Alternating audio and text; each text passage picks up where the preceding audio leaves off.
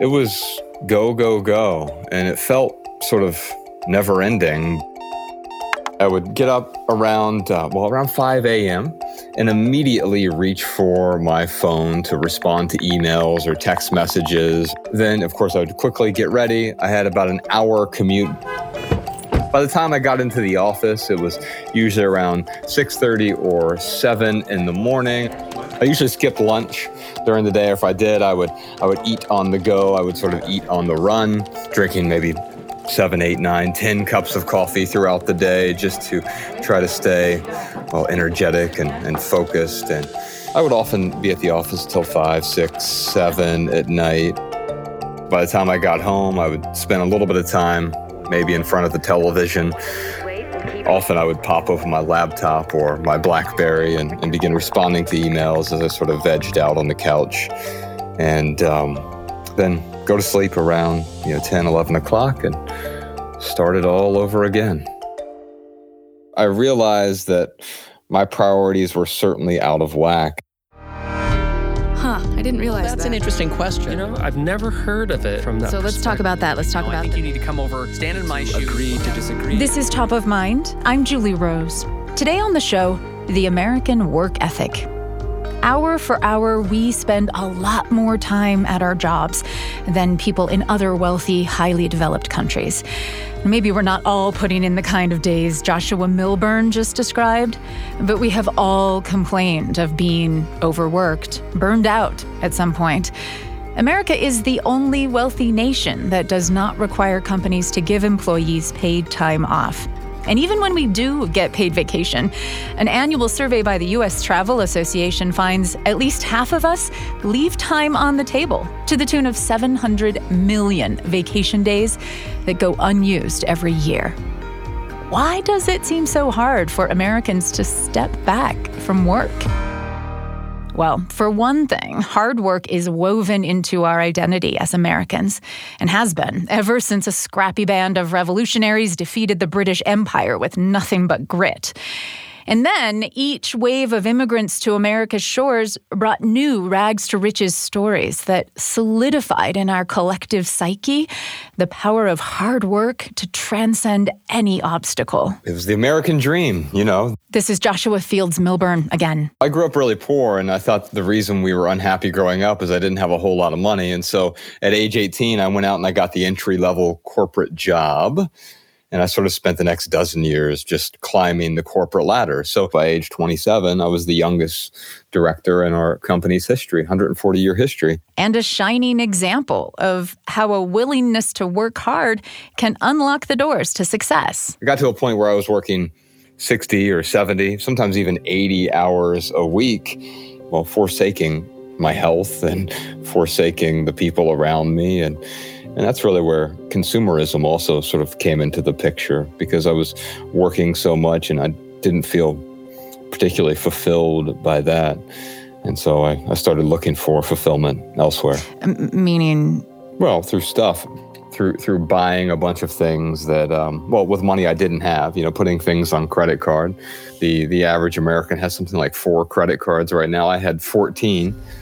I was accumulating things, thinking that happiness was right around the bend. It must be somewhere in the next purchase, whatever it might be, the luxury car, the big house with more toilets than people, the big screen TVs and multiple rooms. I had a house with 2 living rooms. It was just me and my wife. Why do I need 2 living rooms? Why do I need 3 bedrooms and a full basement and a 2.5 car garage? I don't even know what a 2.5 car garage even means when you think about it. And so, I had a lot of things, but those things just continued to add to the stress that was the life I had created through the corporate world. What caused you to rethink the life that you had made for yourself? Well, 2 things happened to me. My mom died and my marriage ended, both in the same month. And those 2 events forced me to look around and just really start to question what had become my life's focus. And I realized I was so focused on so-called success and achievement, and especially the accumulation of stuff.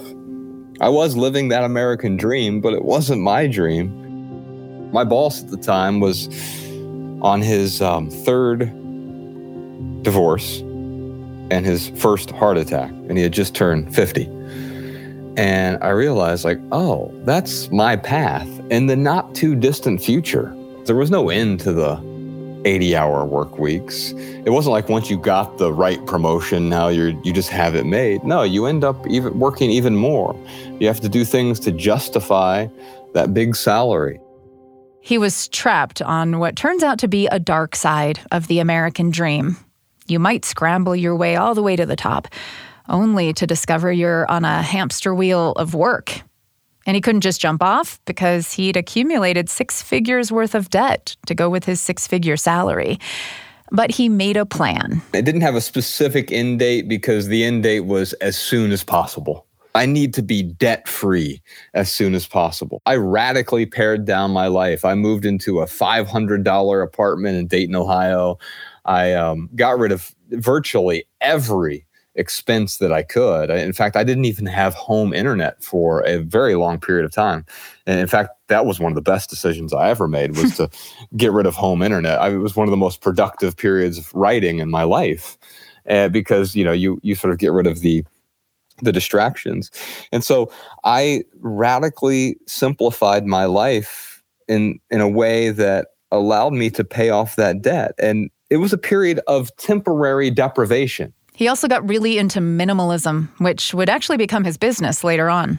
As I simplified my life, I realized that I needed to set up some new boundaries. And I did that in the corporate world by not answering my phone after 6 p.m. or not responding to emails in bed at night or in the morning, and just setting up some very basic boundaries. Was that hard? It was. It was harder to set than I anticipated because I looked at it as a badge of honor to be able to say yes to everything. But then I realized it wasn't about saying no. It was about saying yes to other things. I'm saying yes to time with people I care about. I'm saying yes to my health or exercise. I also realized that many of the things I was spending time on, I didn't actually value. And if I wanted to live a more meaningful life, I needed to align my short-term actions with my long-term values. When Joshua Milburn stopped searching for fulfillment exclusively through his job, he could see more clearly how he'd made his job the center of his identity. This is not just an American thing, but it is especially common here, since it's embedded in our founding story. What you do for work determines your value in society. So we humble brag about the long hours we're putting in. One of the first questions we ask a new acquaintance is, what do you do for work? And Americans overwhelmingly prefer government welfare programs that also require people to be working or looking for work.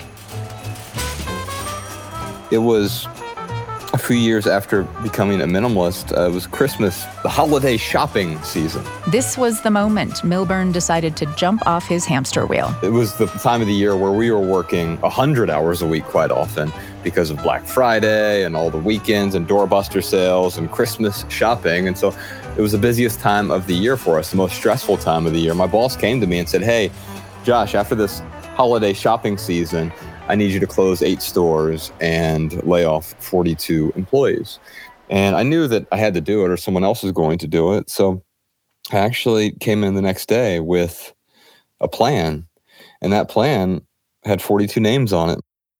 My name was the first name on the list. My initial plan was to be a barista at a local coffee shop.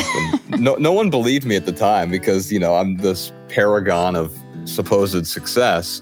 And I decided to walk away from all of it. In fact, that first year, I took basically a 90% pay cut. I made $23,000 in 2011.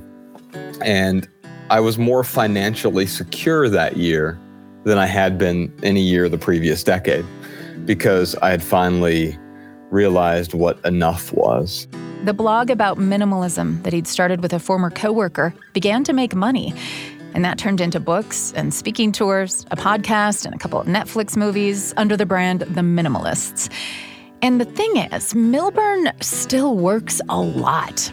Sometimes it's 20 hours a week, but sometimes more like 60. And he's okay with that. Because it's not compulsory, right? It's not It's not an expectation from anyone else. There's nothing wrong with doing work. There's nothing wrong with working at a corporation. But the difference now is that I find great meaning in what we do. My relationship to work now is one of joy. Has there been a point in the last dozen years since you quit the corporate world where you've actually caught yourself working too much? It's a different kind of work, obviously, for different ends, but you're like, okay, hang on, balance here. Yeah, all the time. Although I don't really pursue balance because I still think balance is a bit of a misnomer, but there will certainly be seasons where I get really excited about some project we're working on, especially if I see the finish line. But I've set up some boundaries there that prevent me from going off the deep end, so to speak.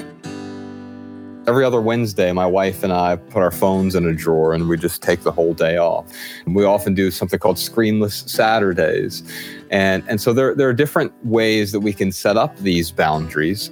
The biggest one is I only work on one major project at a time. Because I'm saying yes to that, it forces me to constantly be the guy who's saying no to a lot of things that seem exciting. They seem like great ideas, but I can't say yes to everything because if I do, I'll be saying no to what's actually important to me. Joshua Fields Millburn is co-founder of The Minimalists. Their latest book is Love People, Use Things. But if you're lucky enough to love your work, or at least feel like it's meaningful, couldn't that just compel you to work more? Exactly. If work is all of a sudden good for the soul, but if you can only find your true identity at work, well then, let's get to it. This is Top of Mind. I'm Julie Rose.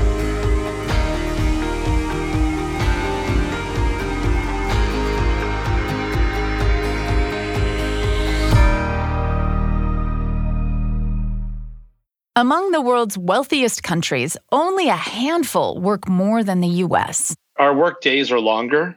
We work more weekends. We work more nights. So there is sort of a universal more going on. This is Jamie McCallum, professor of sociology at Middlebury College, and author of Worked Over: How Round-the-Clock Work is Killing the American Dream. He is skeptical of the widespread notion that America's unrelenting work ethic is what makes us a global power. Just look at other countries we consider our peers, he says. We work about 3 months per year more than the Germans, 2.5 months more than the French, but a month more than Canadians. If putting in longer hours is the secret to America's success, how are those countries succeeding while working less? And secondly, says McCallum, there are hundreds of countries in the world, obviously, that work consistently more hours than Americans do, and they're poor. So there's a problem with the correlation argument. How then did America become so converted to the gospel of hard work? Let's trace the history. There was once a time in the 1600s when the working day was long by some standards, but also quite leisurely, and determined as much by seasonal changes and personal preferences as it was by many things. People worked the land to sustain themselves and bartered for what they couldn't make or grow. They weren't working for the sake of work itself. They worked to survive. So you get working days that start when the sun comes up, and you get long periods of rest in the middle of the day. You get a calendar filled with holidays, religious and secular. As the industrial age dawns, people move to the cities, and work life becomes more rigid. You're talking about the sort of, foundations of industrial capitalism. So we're moving out of home-based work and piecework towards more factory consolidation. By and large, it's men who are putting in 13 hours, 14 hours a day. And they start to rebel. So in 1790-something was the first strike for the 12-hour day by carpenters in Philadelphia. You had a strike in the early 1800s, also, I believe, in Philadelphia, to whittle it down to the 10-hour day. And we maintained sort of a normal 10-hour day for a long time. The labor movement hits a crescendo with the passage of the Fair Labor Standards Act of 1938, establishing a 40-hour work week with the right to overtime pay and a minimum wage. At which point, Americans settle into a straightforward relationship with work, says McCallum. Almost transactional, which was you go to work to get a paycheck to feed your family, and that's it.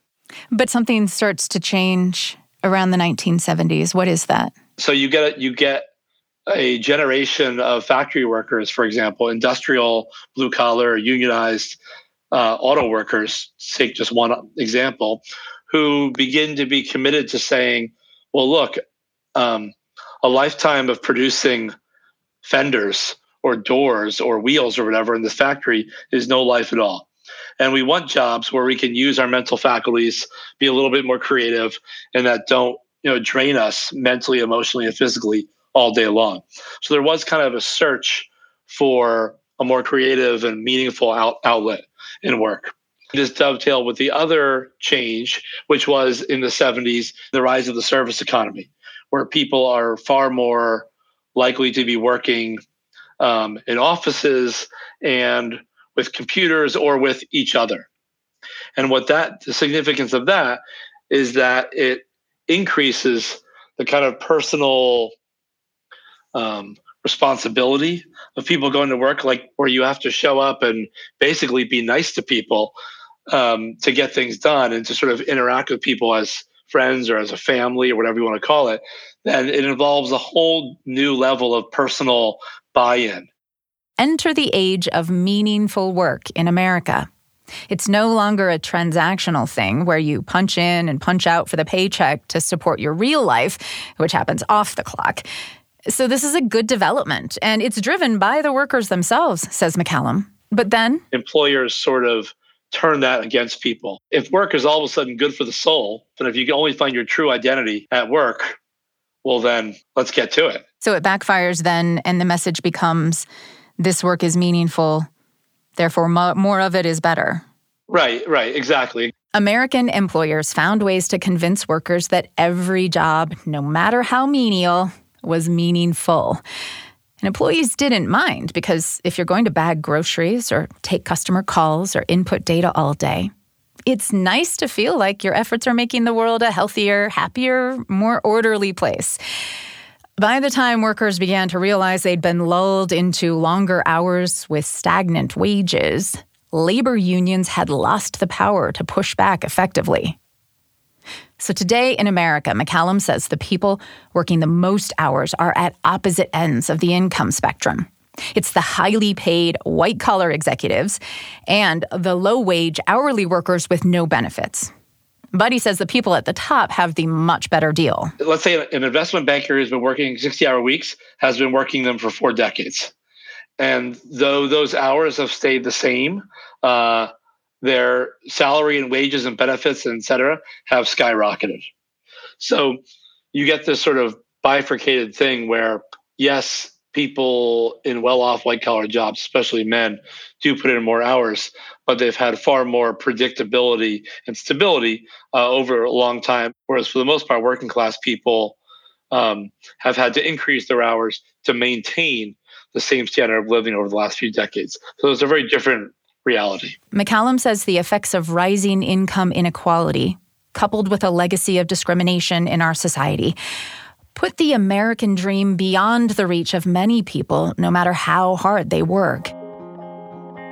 Would we all find a better balance if we stopped expecting our jobs to be so meaningful, if we work to live rather than live to work? I mean, I think we all deserve the chance to do something with our paid work time that we find valuable and meaningful, right? Like if you're going to make me work just to pay for a roof over my head and for food, which is, I personally don't think you should, but if you're going to, at the very least, you should give me something to do that means something to me and my community.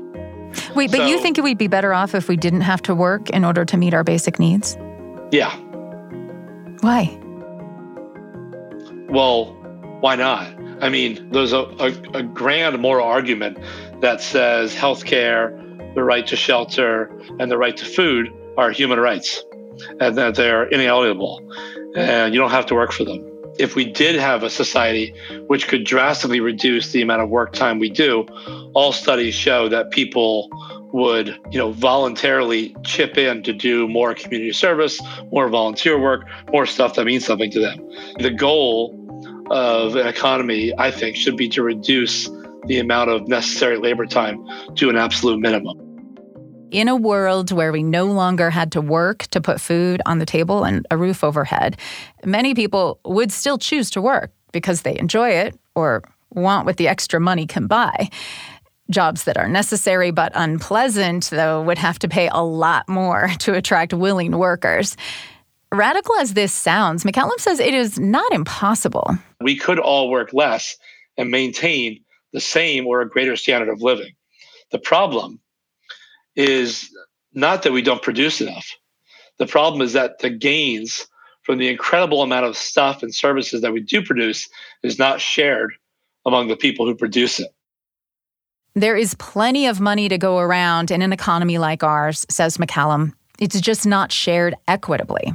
For example, before the 1970s, when meaningful work became our mantra, American CEOs were making about 20 times what the average worker was making. Today, CEOs make 200 times more.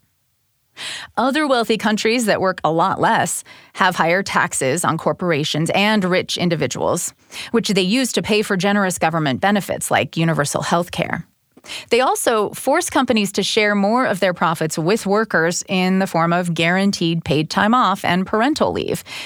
And unlike the United States, those countries still have strong labor unions. The force that gave us better jobs, better pay, at shorter hours, with better safety conditions was unions. It was a collective struggle. So it's not shocking at all that we saw hours rise and pay stagnate or decline at the exact same time we saw the labor movement come under attack from the late 60s on. Do companies themselves have any motivation, do you think, to actually let their employees work less for the same pay? No. Nor will you ever convince an employer to pay you the same amount of money for less work. We'd all be working 12-hour days. If those carpenters in Philadelphia had tried to convince their boss that it would benefit them to pay them the same amount of money for 10 hours of work, that's not what they did. Like, they fought tooth and nail, and it was a century-long struggle. Jamie McCallum's book is Worked Over: How Round-the-Clock Work is Killing the American Dream. He's a professor of sociology at Middlebury College. And he might actually be wrong about American companies never volunteering to pay people the same amount of money for less work. In the United States, it's probably at this point in the low hundreds. I keep discovering new ones. That's hundreds of companies right here in America switching to a 4-day work week without cutting wages. How does that work? I'm Julie Rose. This is Top of Mind.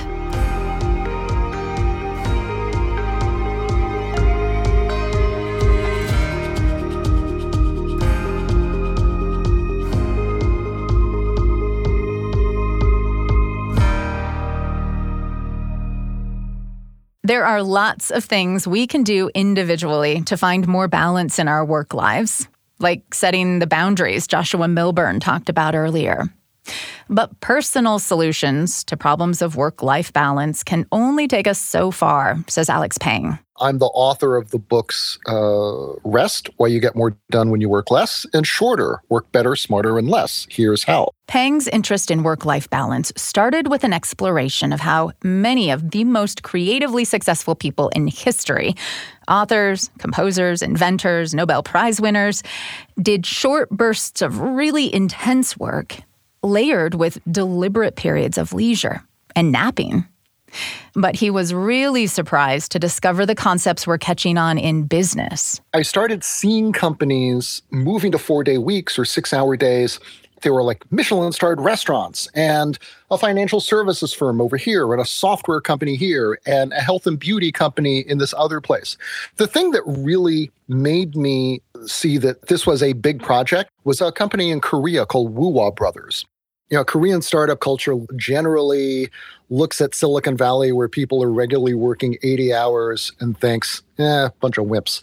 No, I mean, Korean, along with Japanese, has had to invent its own word for working yourself to death. And I think that tells you everything you need to know about basic assumptions about work time there. And Bongjin Kim sees himself as very much a rebel in Korean startup culture. Bongjin Kim is the CEO of Woo-Wah Brothers, which is sort of Korea's equivalent of DoorDash or Deliveroo. It was in a dinner meeting with Bongjin Kim when Alex Pang first realized that this 4-day workweek thing he'd been hearing about wasn't just a gimmick, that it could actually catch on. So this would have been January 2019, very cold, and we were having dinner at a Japanese restaurant in Seoul at the Hilton, which is on top of a hill overlooking Seoul. So it was a very elegant place and a very elegant dinner. Bongjin had a kind of very odd background for Korean CEOs. He's a sort of designer by trade, and he'd worked designing fonts before starting a company. Basically, he had the insight that you could redesign time, and you use the same kinds of design principles to redesign days that he had used previously to design software or to design, services. And you can kind of iterate and experiment your way to a 4-day week. Woo-Wah Brothers started experimenting in 2015. By then, the company had been around for several years and had grown from a scrappy startup to 500 employees. Bongjin was looking to shake things up a bit. Woo-Wah Brothers was in a big growth phase, and they were competing for talent with, they wanted to get the kinds of people who normally would go work at Samsung or Google. And a startup can't compete with those big companies either in salaries or perceptions of long-term career stability. But he realized we could compete on time.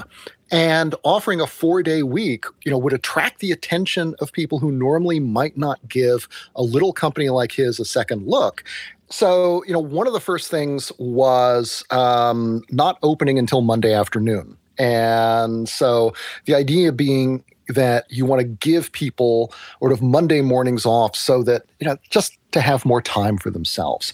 And he said this, it took people a few weeks actually to kind of get used to this, right? The first couple of weeks, there were a lot of people just at the door at 9 or 10 just waiting to get in. They really didn't believe that this was real. Those Monday mornings off applied only to technical staff in Woo-Wah's corporate office. But when that went well, Bongjin took the entire company to a 4-day work week, including the delivery drivers who were on a rotating schedule. Where some people are on, let's say, Sunday through Tuesday, others are there Wednesday, Thursday, Friday, and Saturday, and then the rest of the world doesn't realize that everyone is working a 4 or 4.5 day week there. And did it cost the company more money because they had to hire more people to cover those other shifts now that everybody was only working 4 days a week on the delivery side? No. And in fact, most companies discover they're able to reduce working hours for individual staff without cutting service and without also having to spend anything. So part of the premise here is that there is basically 8 hours worth of wasted time in a typical 40-hour week. So what is the experience like for employees that now are effectively having to get everything that they would have gotten done in 40 hours and they have to now get it done in 32 instead? Well, first off, there are studies that show that in the average office, people lose about 2 or 3 hours a day to poorly run meetings, to technology-driven distractions, to the one quick question that turns into a 10-minute conversation that you then have to spend another 10 minutes kind of refocusing on what you'd been paying attention to before. So in a sense, the 4-day week is already here for a lot of people. It's just buried underneath this organizational rubble and distractions. And so if you can get rid of that stuff, you actually can go a long way to doing 5 days worth of work in 4. But does that feel like you're just on constant go mode for 4 straight days? It can, but that turns out not necessarily to be a bad thing. Companies that do this successfully realize early on that they have to really empower workers and groups to figure out how to do this themselves, because nobody knows, no boss knows your job well enough to sort of micromanage you into doing it in 4 days rather than 5. And when you give people that kind of control over their own time and that autonomy, that feeling of control translates into sort of a lower stress level, even when you are always on and sort of always working. How is it that the employees had more control over their time? Right. So there were two major things in addition to sort of making meetings shorter and having better meeting discipline that most companies do. One of them is doing a lot of stuff to reduce technology distractions and find ways for people to use technology to take boring or repetitive tasks off their plate. If you're one of these companies where everyone normally has 18 Slack channels going, you get rid of a lot of that, or there are particular times of day when people are expected to interact with electronic communications. The other thing is building in time for deep focused work that's separate from, let's say, meeting time or time with clients, and different from social time. And so when people have an opportunity to look at their calendars and say, I've got these 3 hours, that I can spend working on my most important stuff. I don't have to answer the phone. I don't have to be in reactive mode. That's where that sense of control comes from, and that's where the productivity comes from. So the managers and the company, like the bosses, give all the employees control to say, like, I'm going to take the next 3 hours. I'm not going to respond to any emails or Slack messages. Exactly. And very often those are 3 hours that everyone spends together working that way. It's a little bit like, going to the library during finals. You're not studying necessarily with other people, but being in a room with other people who are also concentrating can really help you concentrate. So back to Woo-Wah Brothers in Korea for a moment. This all works out really, really well for Bong-Jin Kim and his company. As they are cutting working hours, their revenues go from 29 billion won to more than 300 billion. So that's more than a tenfold increase. So, it's very clear that working a shorter work week, didn't really slow them down very much. And what Peng didn't know, that January night in 2019, dining on Japanese cuisine was... Bong-Jin was in the middle of negotiating a sale of his company for about $4 billion, ultimately, to a German consortium. So he had a lot of reason to be in a really good mood. Where in the world, then, is this idea of the 4-day work week not radical? Is there anywhere in the world where it's like the norm? There were places where where I think it's maybe a little bit less of a lift than others. So in Nordic countries, for example, at the national level, you see it being implemented in places as different as Iceland, whose public sector moved to a shorter work week in 2021, largely driven by the union movement and a concern about sort of gender equity. And a few months later was followed by the United Arab Emirates, right? A place that is, very, very business friendly. How many companies do you think are really doing it in the United States, though? In the United States, it's probably I keep discovering new ones. It is probably at this point in the low hundreds, with the largest one, having a few hundred people on staff, maybe 1,000 at most. You can see how this wouldn't work in places like, big investment banks that have a well-developed pipeline, bringing in young people from college, working them really hard for a couple of years, and then replacing them. They know how to exploit people very effectively, and people who go work in those places kind of, accept the deal and they know what they're getting into. But, more than 90% of American companies are small or medium-sized, right? They've got fewer than 100 people. And this is not a game that they could ever play very effectively, and especially these days after the pandemic and the Great Resignation. And so one of the reasons that the 4-day week has not been slowed down by COVID, but in fact has been accelerated by it, has been a recognition that nobody wants to stop working, but they want work to occupy a less dominating place in their lives while still being meaningful. And moving to a 4-day week is a way of satisfying both of those demands. I had one founder, tell me that before moving to a 4-day week, he had unconsciously, tended to hire basically guys in their 20s who he knew didn't have social lives, who could sleep under their desks. And once he moved to a 4-day week, he realized, it no longer impresses me that you don't have a social life. What I really realized I had to look for were people who could get the job done in 4 days, who could prioritize, who could be ruthless with their time. And I found that in working moms. And so basically in conventional labor markets, motherhood is something that for which women are penalized, whereas in 4-day week companies, it's something for which women are able to demand a premium. Can the benefits of working less for the same amount of pay ever be an option for the people who are working frontline service jobs in low-wage, shifts? The good news is that the 4-day week is already offering those kinds of individuals the same benefits that come to, web designers or lawyers. Let me give you one quick example, which is a nursing home in Virginia called the Glebe, which is located outside Roanoke. This is a place whose certified nurses assistants, the frontline workers in the nursing home who get residents dressed, feed them, organize activities, really, spend their days with the residents. Certified nursing assistants earn around $14 an hour in the United States. It is a low-skill, entry-level job with high turnover.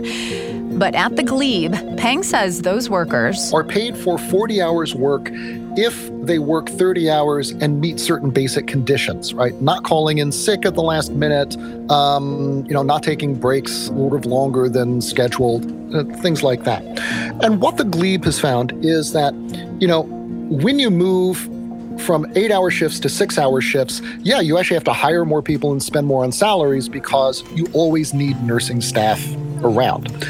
But what they found was that they spent, in their case, another $140,000 on salaries, but they saved $120,000 because they didn't have to pay, temporary agencies or pay for recruiter fees, because a workforce that previously had an average turnover of something like 140%, after implementing the program, had an average turnover in the teens.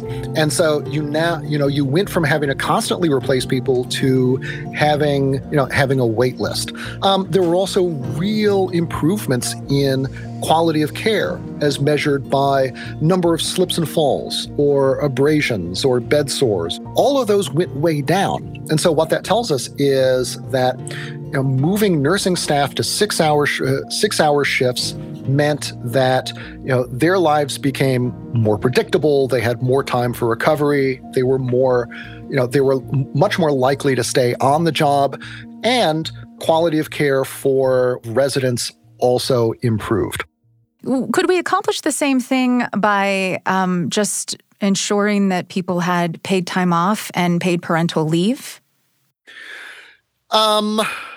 That's a good question. And I think that that part of the value of the 4-day week is that it creates incentives and constraints, both for employees and for companies. If you take it seriously as a goal, you end up with a company culture that is less likely to tolerate managers trying to call you into the office on weekends or expect you to take work home with you. And because it is, it requires thinking about solutions to everything from how you can effectively spend your time to how you think about productivity in structural and organizational ways rather than as purely individual problems that each of us have to solve for ourselves by ourselves. That turns out to be a really powerful thing. Alex Peng's book on the 4-day work week is called Shorter.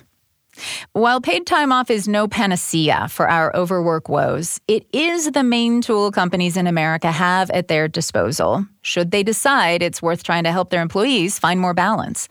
And tech CEO Ursula Mead says more and more companies are finding they really have no choice. We actually call it a bread and butter benefit, meaning if you're not getting this right today, you're really not working hard enough to keep up with the needs of talent and to compete for talent. Mead is the CEO and co-founder of In Her Sight. We are a company ratings platform designed specifically for women. She says paid time off and flexibility are top priorities for workers right now, especially women. I've worked in environments that have insufficient paid time off, and it's miserable. It was some of the times that I was the saddest at work when it was part of the culture and the expectation that you have to be in the office by 8 a.m. and you really, if you wanted to make sure that you were putting the right foot forward, that you were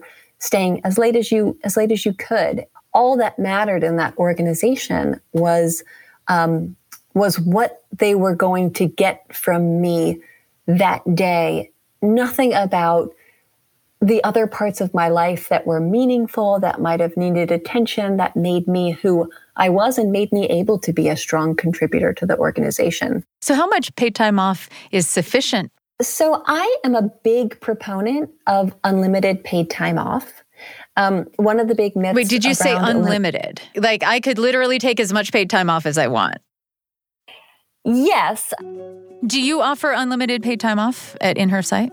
We do. We don't track anyone's whereabouts, where they go, when they take it, how many hours, at what time. I couldn't think of any other way that I would want to support my employees than letting them know that I trust them to make the right decisions about the time that they need to take, when they need to take it, and they should feel completely comfortable prioritizing those needs, because we know that employees who feel trusted are also going to be more excited and energized to come to work. They're going to feel better about the work that they're doing, and the benefits to me really outweighed any of the potential risks or costs of that. So you've never had a problem with an employee taking advantage of it? I have yet to encounter a problem with that. That's not to say that policy is right for every culture, but I think that when a company has that policy and it's working, it sends a strong signal about what that company actually values. It seems like it could create, though, some conflict within the organization if you have some individuals who have kids and are using the PTO more generously, more frequently than maybe some employees who don't have kids. Or someone's using it for a lot of really valid reasons, but that means that the rest of their team is having to pick up their load. Yeah, I think that those are some of the fears that a lot of company leaders have when they're considering implementing something like this. It really comes down to what is communicated and whether or not there are clear expectations of how the policy is to be used, making sure that you are able to do your job and you're able to deliver the results that are your responsibilities.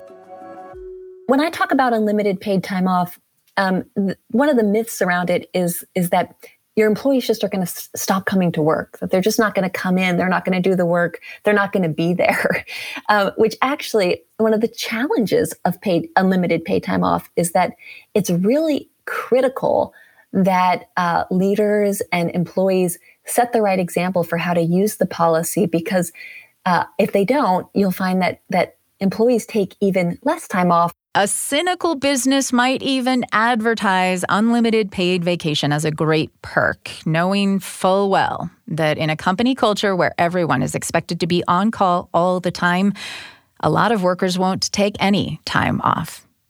Before Ursula Mead decided to offer unlimited paid time off at her own startup, she says she was fortunate to work at a company that got it right. I had lots of women in that organization, women and men, who were using the policies. They were using the flexibility regularly.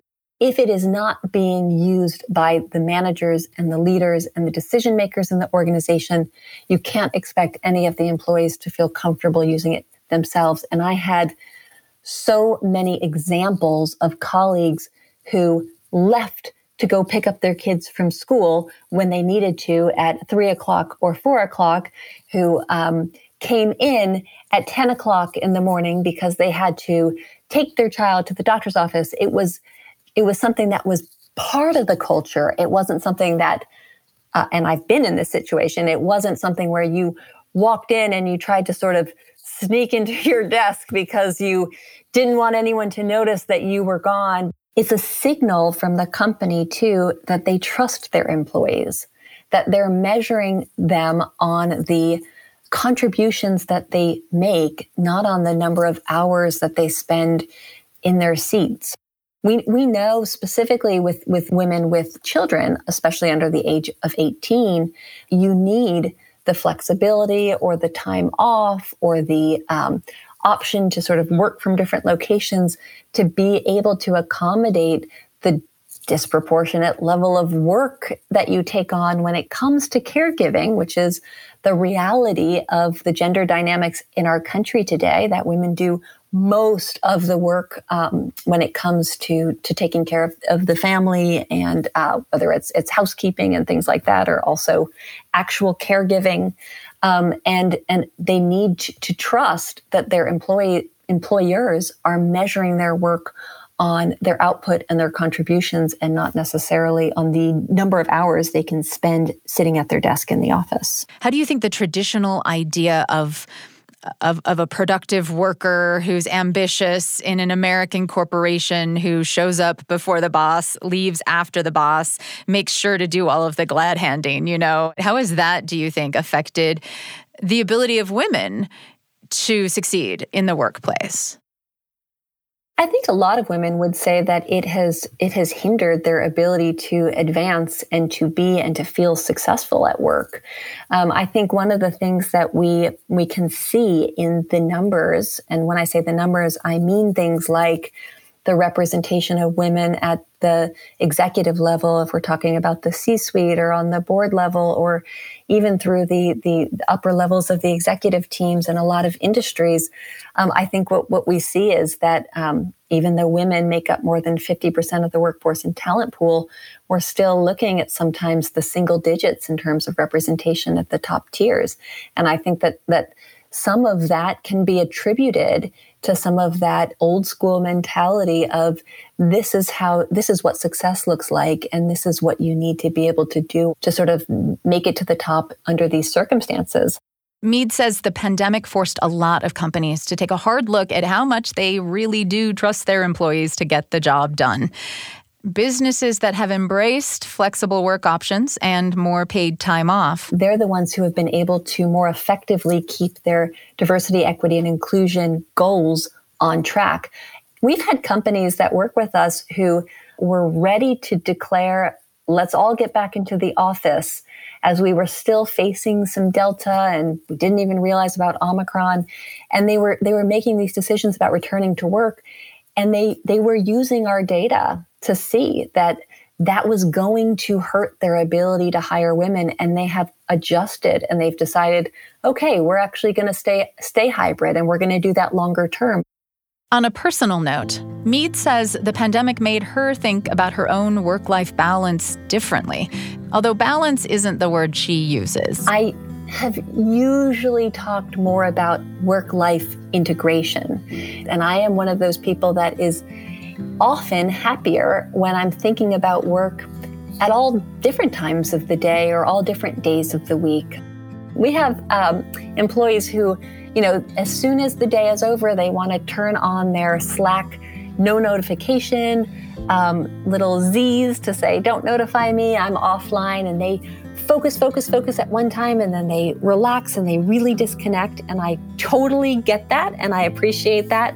But for me, I'm not one of those people that necessarily wants a divide between my work and my life, which is great because in the last 2 years, I have had no divide. I had a baby at the beginning of the pandemic. I have been juggling having various kids at home while I'm trying to do work, juggling schedules with my husband, and working from all different rooms of my own home. So more than ever, I have experienced work-life integration. And I would say this has been the first time where I've ever thought like, oh, maybe I should shut down my computer because I love to work. She says the extreme integration of her work and her home life during the pandemic helped her recognize there are some advantages to keeping boundaries between the two. I miss long periods of flow where I can be immersed in something for a really long time at work. And that's something that hasn't been as accessible to me with the conditions of the pandemic. That's actually what I miss more than taking a vacation. I'm a bit of a homebody. Ursula Mead is the CEO of the tech startup In Her Sight. So we've heard how working less can be good for employees and companies if it's done right. But let's broaden the lens just a bit here finally. If we all spent less time on the job, would we be any better off as a society? I think that giving people back time that they can spend however they want is an unambiguous moral good. This is Alex Pang again. He's the 4-day workweek guy. Think of it this way, right? If you're able to move your company to a 4-day week, that means every 7 years, you're giving every one of your workers another year of free time. Now, if you think about how valuable time with your children can be when they're young, or people who are no longer in your life, what would another year with them be worth to you? But what if we all take that extra day off and we waste it? I mean, if we're not doing anything necessarily great or good with our time. Well, okay, so is spending a day with your children great or good? I mean, in the sense that no one's going to put up a statue to you for that. Still, that is not time that you would look back on with any regret. And as a practical matter, people do shockingly wholesome things with their free time. I mean, I've been studying this, and people do stuff like they exercise more and they spend more time with their families or doing community stuff. There is a tendency for men to spend more time doing family things, and for women to spend more of this time doing stuff for themselves or with each other. You give people more time, people do amazingly good things with it. What would you do with a little more time? Top of Mind is a production of BYU Radio. Today's episode was produced by Cleon Wall and James Hoops, with help from me and Ciara Hewlett. We had music and sound design by Trent Reimschussel, Jacob Molaski, and the post-production team at BYU Broadcasting. Please be sure to like and subscribe to Top of Mind wherever you listen to the podcast. I'm Julie Rose. We'll talk soon.